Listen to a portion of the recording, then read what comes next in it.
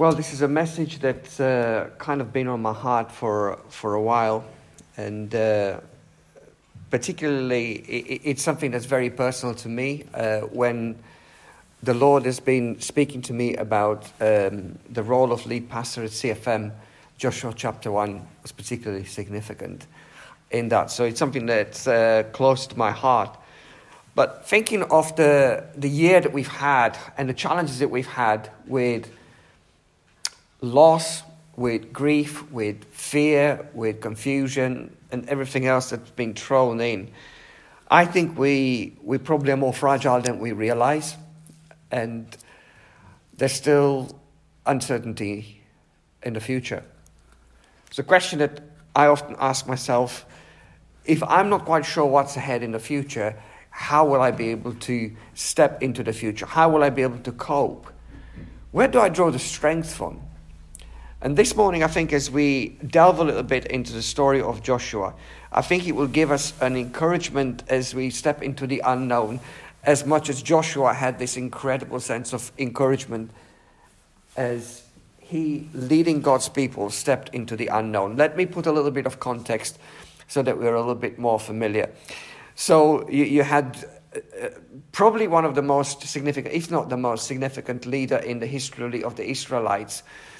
Moses was the key leader that God had used to bring the Israelites out of Egypt.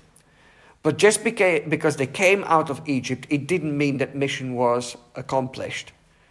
And in fact, they ended up in the wilderness through their own disobedience for 40 years, just going around in circles, never really getting to the promised land, which was the aim of why they came out of Egypt, to step into the promises of God.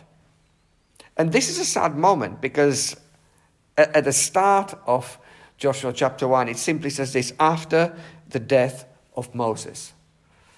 I mean, this would have been a heartbreaking moment in the life of the Israelites, because this was the man that God had raised to bring them out of Egypt and lead them into the promised land.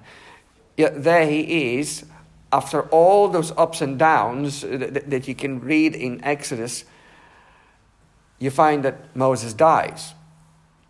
And if you would have been one of the Israelites, you would have said, we didn't get where we were supposed to be.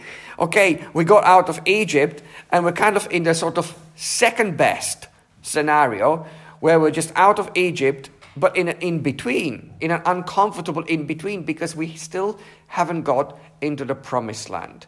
We still haven't gotten hold of all the fullness of what God had for us. If you and I would have been one of the Israelites, we would have been filled with a sense of anxiety, confusion, thinking, well, what's going to happen now? Moses is dead. How are we going to go ahead? What's going to be the solution? What will happen? But this is where we find some incredible encouragement that I think would be very helpful for us as we navigate right at the very beginning of this year into the unknown of what 2021 is preparing for us. I mean, it's really quite interesting. A lot of people were on social media were kind of, 2020, be gone, horrible year, be gone. But we don't know what 2021 holds for us. We all trust and have a strong hope that it can't get any worse. But the truth is, we don't know anything at all about the future. Nothing about today, nothing about tomorrow. There is a deep sense of uncertainty. So how do we step into all of this? And I love the way God is speaking, not just to Joshua, but to the people as well. After the death of Moses, the servant of the Lord said to Joshua, son of Nun, Moses' assistant, Moses, my servant, is dead. Now then, you and all these people get ready to cross the Jordan River into the land I am about to give to them, to the Israelites. I will give you every place you set your foot, as I promised Moses. Your territory will extend, and he gives the whole geographical boundary. And then he says, no one will be able to stand against you all the days of your life. As I have been with Moses, I will be with you. I will never leave you nor forsake you. How do we step into the unknown? How does Joshua step into leading God's people into this? By putting God first. By having the right priorities. I love the way, right from the very beginning, everything is God-centered. Now, my temptation and your temptation is to control our life. We're super control freaks, all of us. Some of you might be saying, well, I'm not as bad as so-and-so. I'm not as bad as my spouse. I'm not as bad as my kid. I'm not as bad as my boss. I am not really that bad as a control freak. Trust me, every single one of us is craving control. It's one of the biggest battles, even for us as Christians, that we face, is control. We want to be in control. Every single time something throws us and we lose control, it's scary. And actually, right from the very beginning, what God doesn't promise Joshua is that Joshua will be in control. What God promises Joshua is that I. Everything in those first 5 verses are just peppered with I. I have actually got it underlined in my Bible. You can underline it or circle it. It's I. Right at the very heart of God's encouragement is himself. I'm sorry, I can't give you a pep talk today telling you you're going to do well in the year ahead, whatever's coming your way. I can't do that. I can't do it for myself. I can't do that. I would lie to you if I would be saying, come on, you're strong, you're great, you're resourceful, you're wise, you're super brilliant. I can't. What I can tell you is that he is. And he does that to Joshua, and it's kind of a threefold sort of God-centered package that is there. First of all, he is saying to Moses, he's speaking to him. He's saying this. He says in verse 1, after the death of Moses, the servant of the Lord said to Joshua, God is speaking to him. It's the deepest longing of my heart, particularly when stuff is you feel like the rug's been being pulled from under your feet. Once you're used to having intimacy with God and God speaking to you, the thing that you miss most is God speaking to you. So he does that to Joshua. And he's speaking to him and he's communicating with him. And that's part of what makes us keep on going when God is speaking to us in the midst of the crazy circumstances of the world that we live in. When God is speaking to you, you feel like you can carry on because God is speaking. You can hear his voice. And God is communicating. And what he does is God gives him the diagnostic of the problem. So even God himself, he's saying, Moses, my servant, is dead. So he's basically saying, bro, you've kind of ended up in a tough situation. Because the guy that I used to lead my people out of Egypt is dead. He was a mighty, powerful, awesome leader. So let's face the truth. This is a hard time. And I love that God states reality. God is into reality, and Jesus consistently framed reality in the midst of difficulties. You know, when Jesus is woken up, when the storm breaks out in the boat, you know, he doesn't say, oh, let's just pretend there is no storm. No, he sees it as a storm and he speaks into it. When Peter again is about to sink, Jesus is going and reaching out to him and pulling him out. Jesus is not into trying to live this pretense life where everything is hunky-dory and it's great. No. So he's saying to Joshua, here's the truth. Moses is dead. This is a tough time. This is a challenging situation. But as part of that, he doesn't just give him the diagnostic, he gives him the direction. And he says to him, Moses is dead. Get ready to cross the Jordan River into the land I'm about to give you. So he gives him a sense of direction. And again, this is what you want to hear from God. You want to hear a sense of reality. You want to know that God knows what's going on and he cares about it. One of the most frustrating things that sometimes we feel in our life is when we feel that everything what's going on around us doesn't connect with our reality. Have you ever been in a church service at time? Because I have. And you feel like everybody's kind of in a happy bubble and your whole world is falling apart. And you're like, man, and the preacher is preaching about something and the worship leader is singing about something and somebody's giving testimony about something. And you're just thinking, man, this is like La La Land. Where everybody's on a different plane and I'm just a weirdo here. It doesn't happen with God and Joshua. God is rooted in the reality and the difficulty of the situation. But God is giving a solution. He's not just telling Joshua, hey mate, Moses is gone. Tough luck. Now you guys have to try to find your way out. No. He's speaking very specifically to Joshua. And he's saying to him, get ready. Get ready. Now it's your responsibility. It's your time. Get ready to cross the Jordan River into the land I am about to give to them, to the Israelites. There is hope in this. There is a, come on, son. Moses is dead. We've been grieving. We're accepting the reality that things are tough. But now it's time to up sticks and move on and get into the fullness of the promises that are reserved for you and your people. Now is your time. You've got to rise up. That's what God is doing. He's bringing a sense of revelation. He speaks to him and he's giving him the diagnostic over the situation. But he's also giving him direction. He's saying, right, time for you to lead. Time for you to play your part. Time for you to be used by me. So that's kind of part one of the package of a God-centered life that God is giving.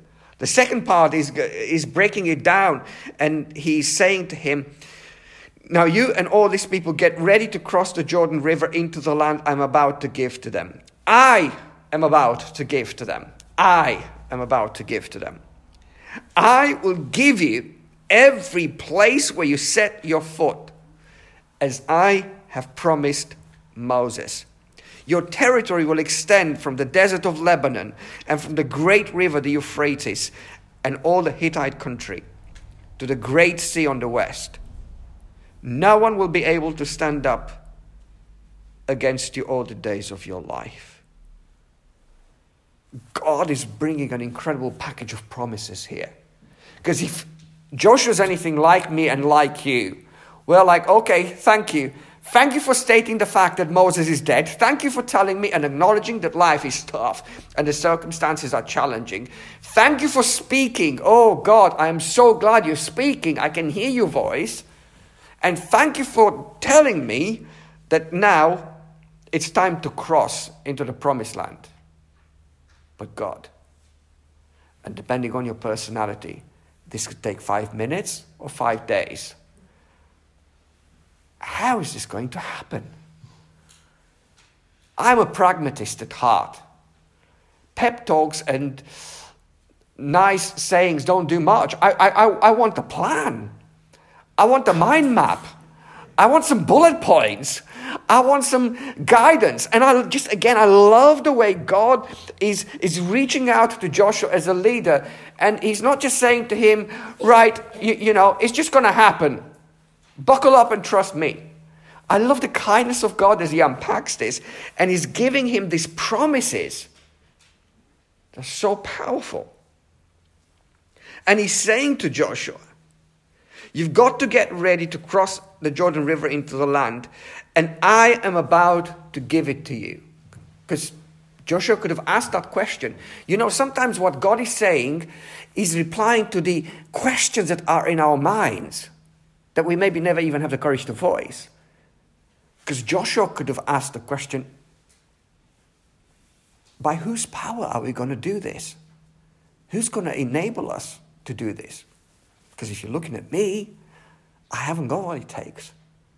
And God is saying, don't worry. I am going to do it.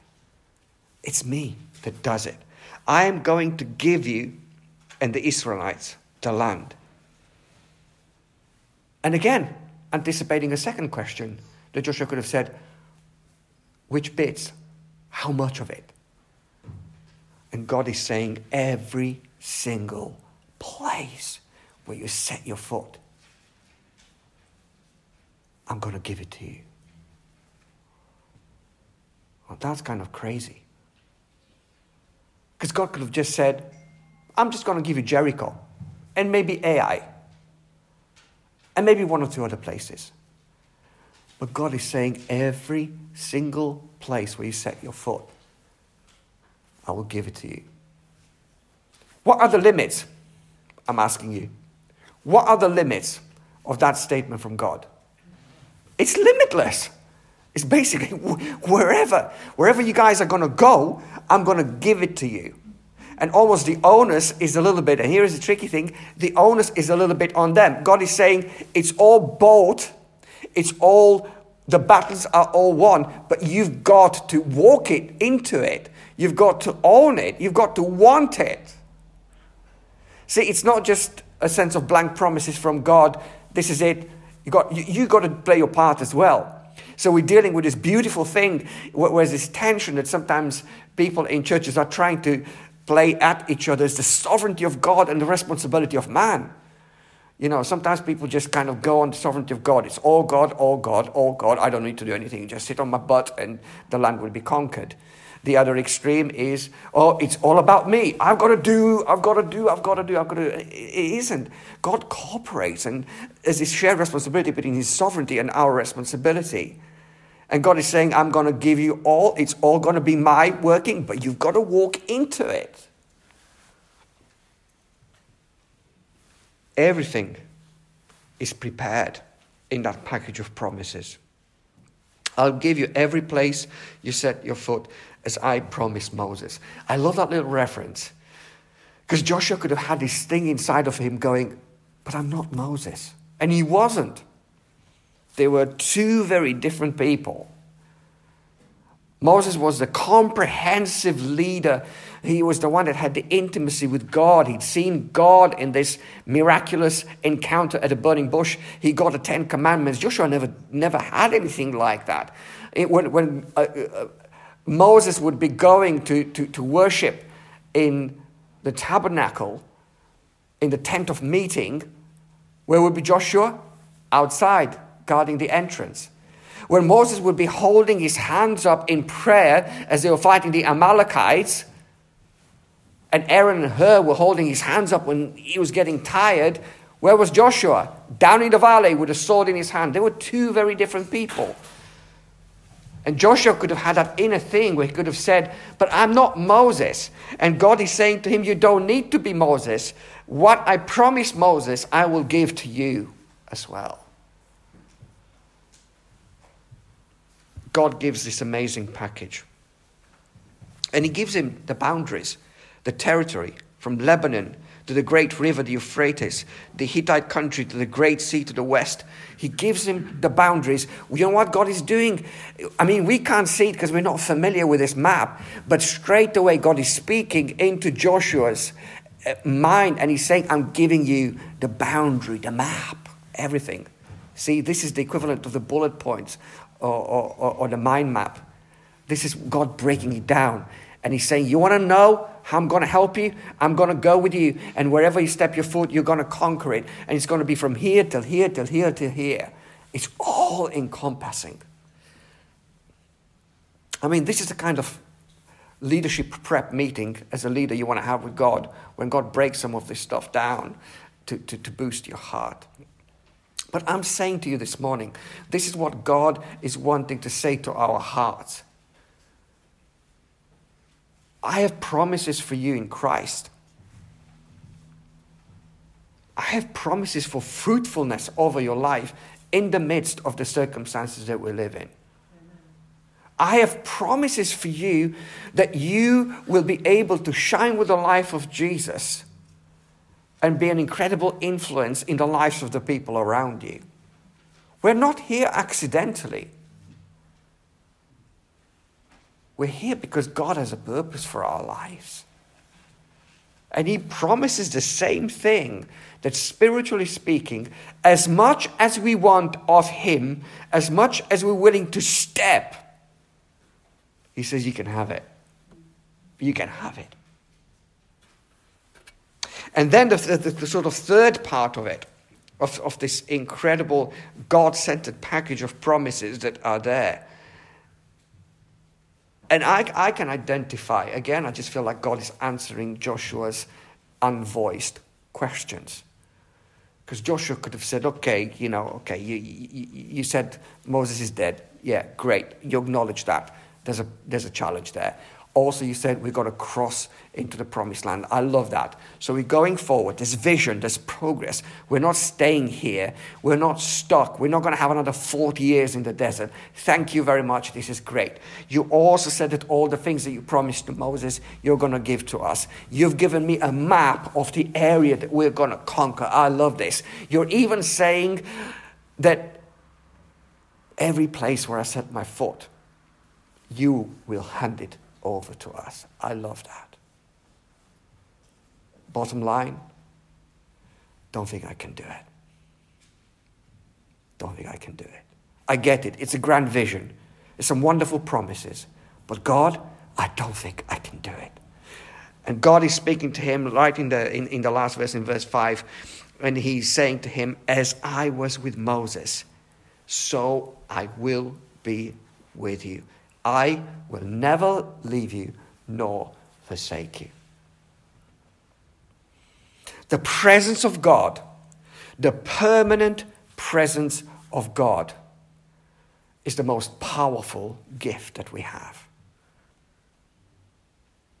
This is God's mic drop. Because to that, you can't say anything else.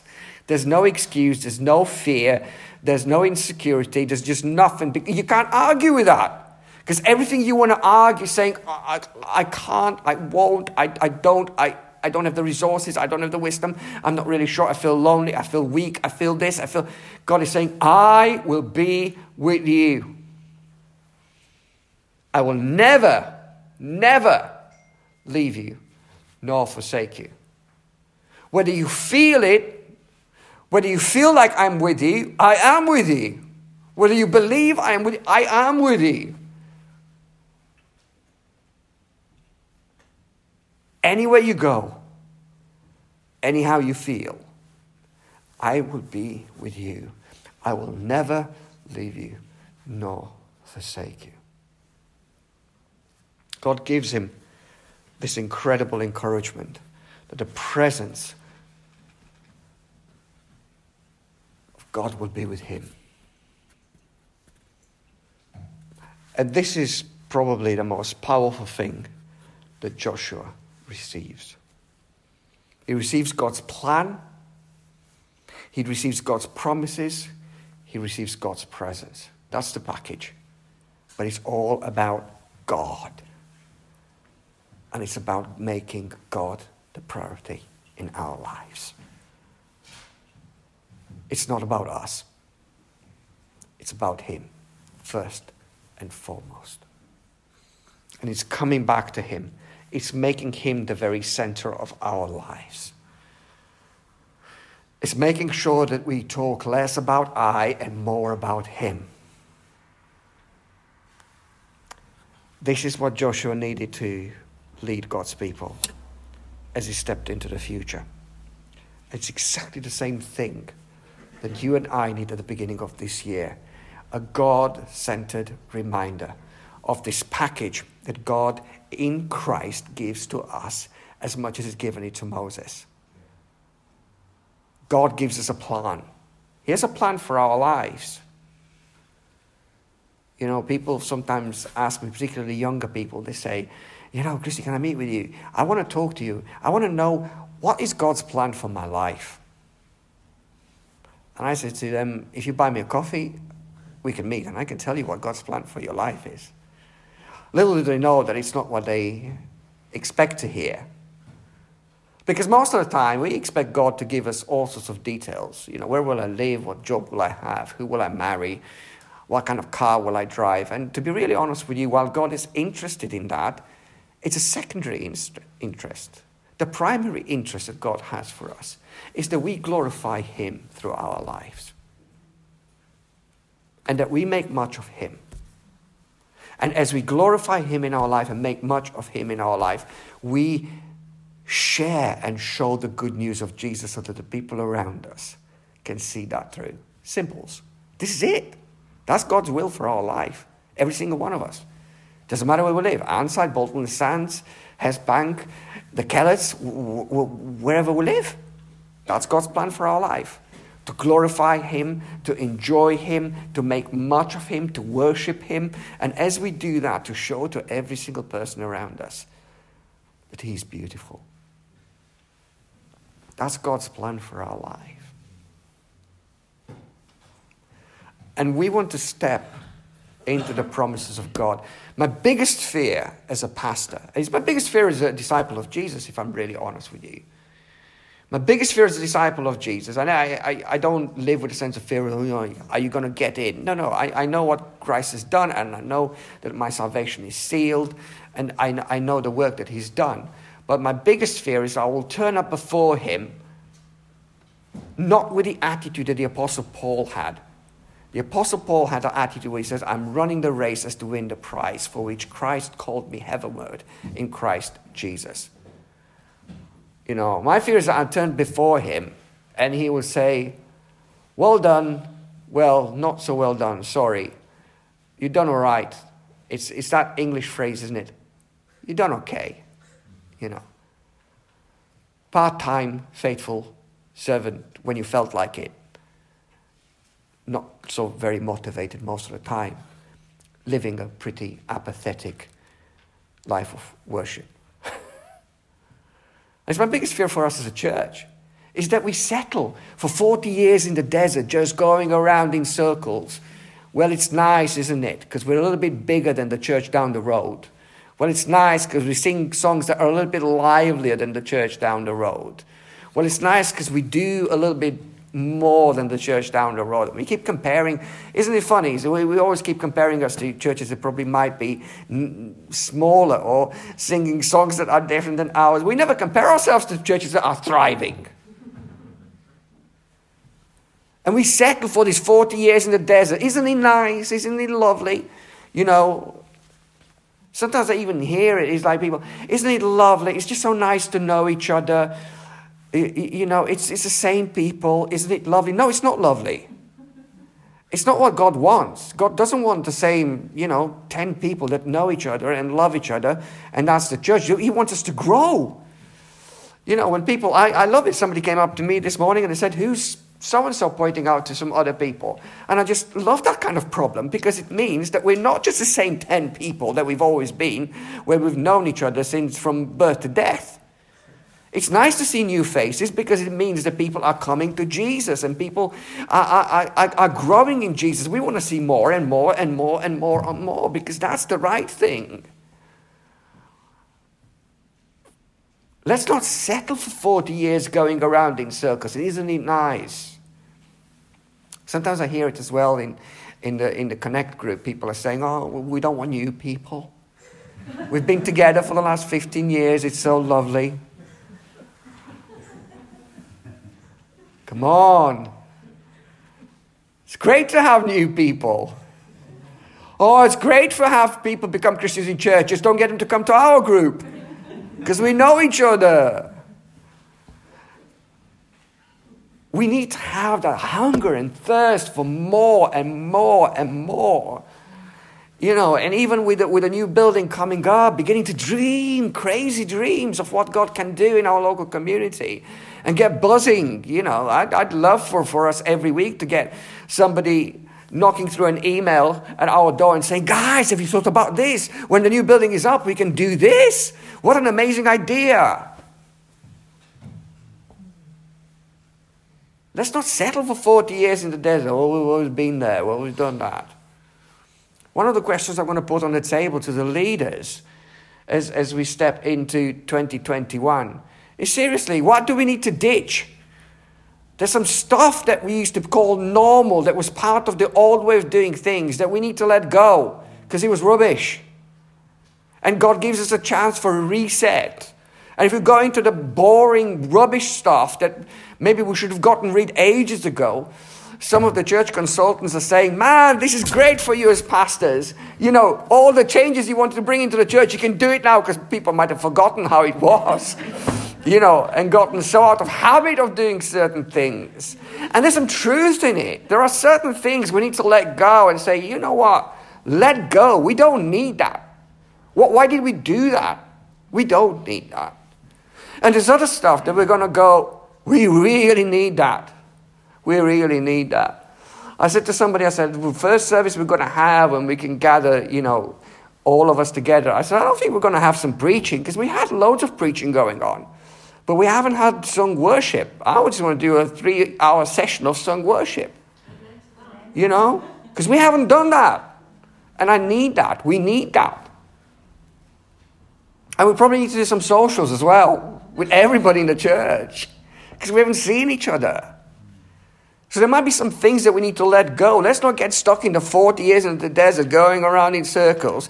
You know, standing on the edge of Jordan. That's my fear. We're standing on the edge of Jordan and go, oh, it looks nice. It's tough. You know, you look at the church building site right now and you go, oh man, it's muddy. Let's dream. Let's dream. Let's have that sense of stepping into the fullness of God. And maybe we feel right now, we're like, oh, our shoulders are down. It's kind of, this has been a tough year. It's been hard. It's been difficult.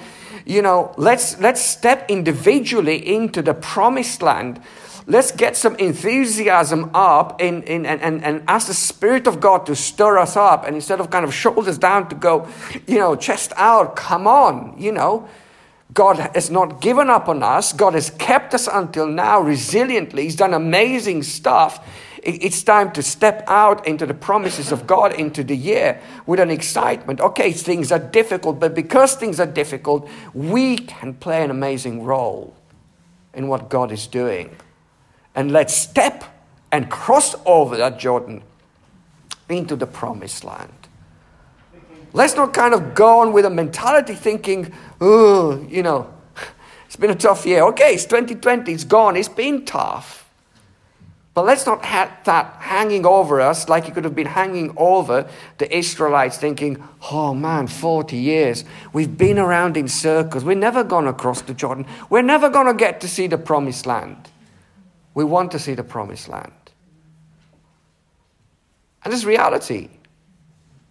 The reality in terms of numbers was probably about 15 or 20 people who've left CFM. Dissatisfied, disappointed with us. And they've left and some have gone somewhere else and some have not gone anywhere else. And there's probably about 5 people that have joined CFM. So the numbers, pastorally speaking, are looking kind of low. But I'm choosing to have hope in the new year as it's coming on. I think there will be people that we've never even seen that might have heard the message and will hear the message, and you've been witnessing to, you've been encouraging to, that I think they're going to be desperate for hope, and we as the Church of Jesus will provide that hope, that healing, that restoration. This is going to have to be a year of healing and restoration for the people in this nation who have been so battered by stuff, and we will be there. We will be there, not because we're qualified, but because of the eyes that Joshua had, the eye of who God is. We have the same eye, the same things that Joshua had. We've got those things. So I'm praying that as we step into this year, we will step with a kind of Joshua attitude, not confident in our own strength, not feeling like I got it. I haven't got it. I haven't got it. And you probably don't have it either. But we have a God who is amazing. And he will give us the plan. And he has given us the promises.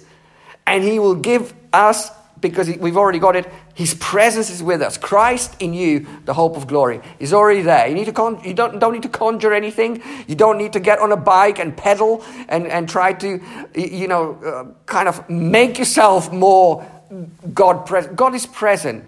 All we need to do is surrender to him. Prioritize him. Get excited about the plans and the purposes that he has. And join in with that. And that's why over the next 3 days, we're just going to spend some time as a church seeking God's face, particularly for the community. I have been envious in the spirit of just seeing a couple of churches of friends of mine who, in the pandemic, have really gotten into the local community doing stuff, young and old. Love to see, young people packing up bags and parcels of food for the local community and things. And in my spirit, I was jealous, and I said to the Lord, I want us to be like that. I want us to be a church that will be truly missed from the local community or the local communities. So that if we are gone, people will say, man, we're missing those guys. Because there's something about the presence of Jesus that is special. But I haven't got a clue what the Lord wants us to do. And the last thing I want to do is try to conjure up some idea and try to get some sort of a thing that I think of that might have nothing to do with what God wants. And that's what I'm saying over the next 3 days. Let's get together as God's people and let's just be in a posture of listening to him as we pray. And let's just see what God is saying. I haven't got a clue. He might not say anything specific. It might be that it's developing.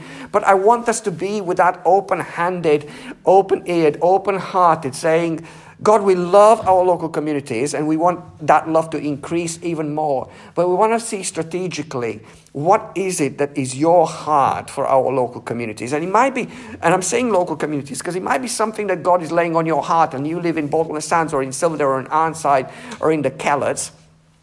And because we got pockets of people, it might be that there's 3 families are going to begin to look after a couple of elderly, lonely people in that community. And that could be one of the things that God will be revealing. Or it might be, for those of you who are at the Power Hour, I think there's something in this, and it's just in my heart at the moment, but, Beth Taylor's starting a new work, supporting families with and people in care with difficulty. And I when she was going for the job, I said to her, I just sensed in my spirit, and I could be wrong, and I say it very freely, because I hold everything very freely. There could be something in this. And something in this where there's a link for us as well. And a link maybe with a new building. I don't know. That's the way I kind of operate. There could be something, but I don't know. So we want to come with a posture of praying and saying, God, will you speak to us? Like you spoke to Joshua. Will you speak to us? Show us. What is it that you want to do? Because we don't want to be stuck on the shores and just look across and go, oh, wouldn't it be nice?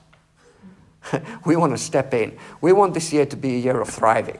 We want to look back at 2021 and say, wow, God's done a work in this church. And it might not be about numbers. It might not be about counting the things that man counts. It might be God doing something very different. But I really want to step into this year and cross through this year feeling like we've crossed the Jordan, got into the promised land, and we're really gaining some territory, spiritually speaking, into what God wants to do in changing these communities.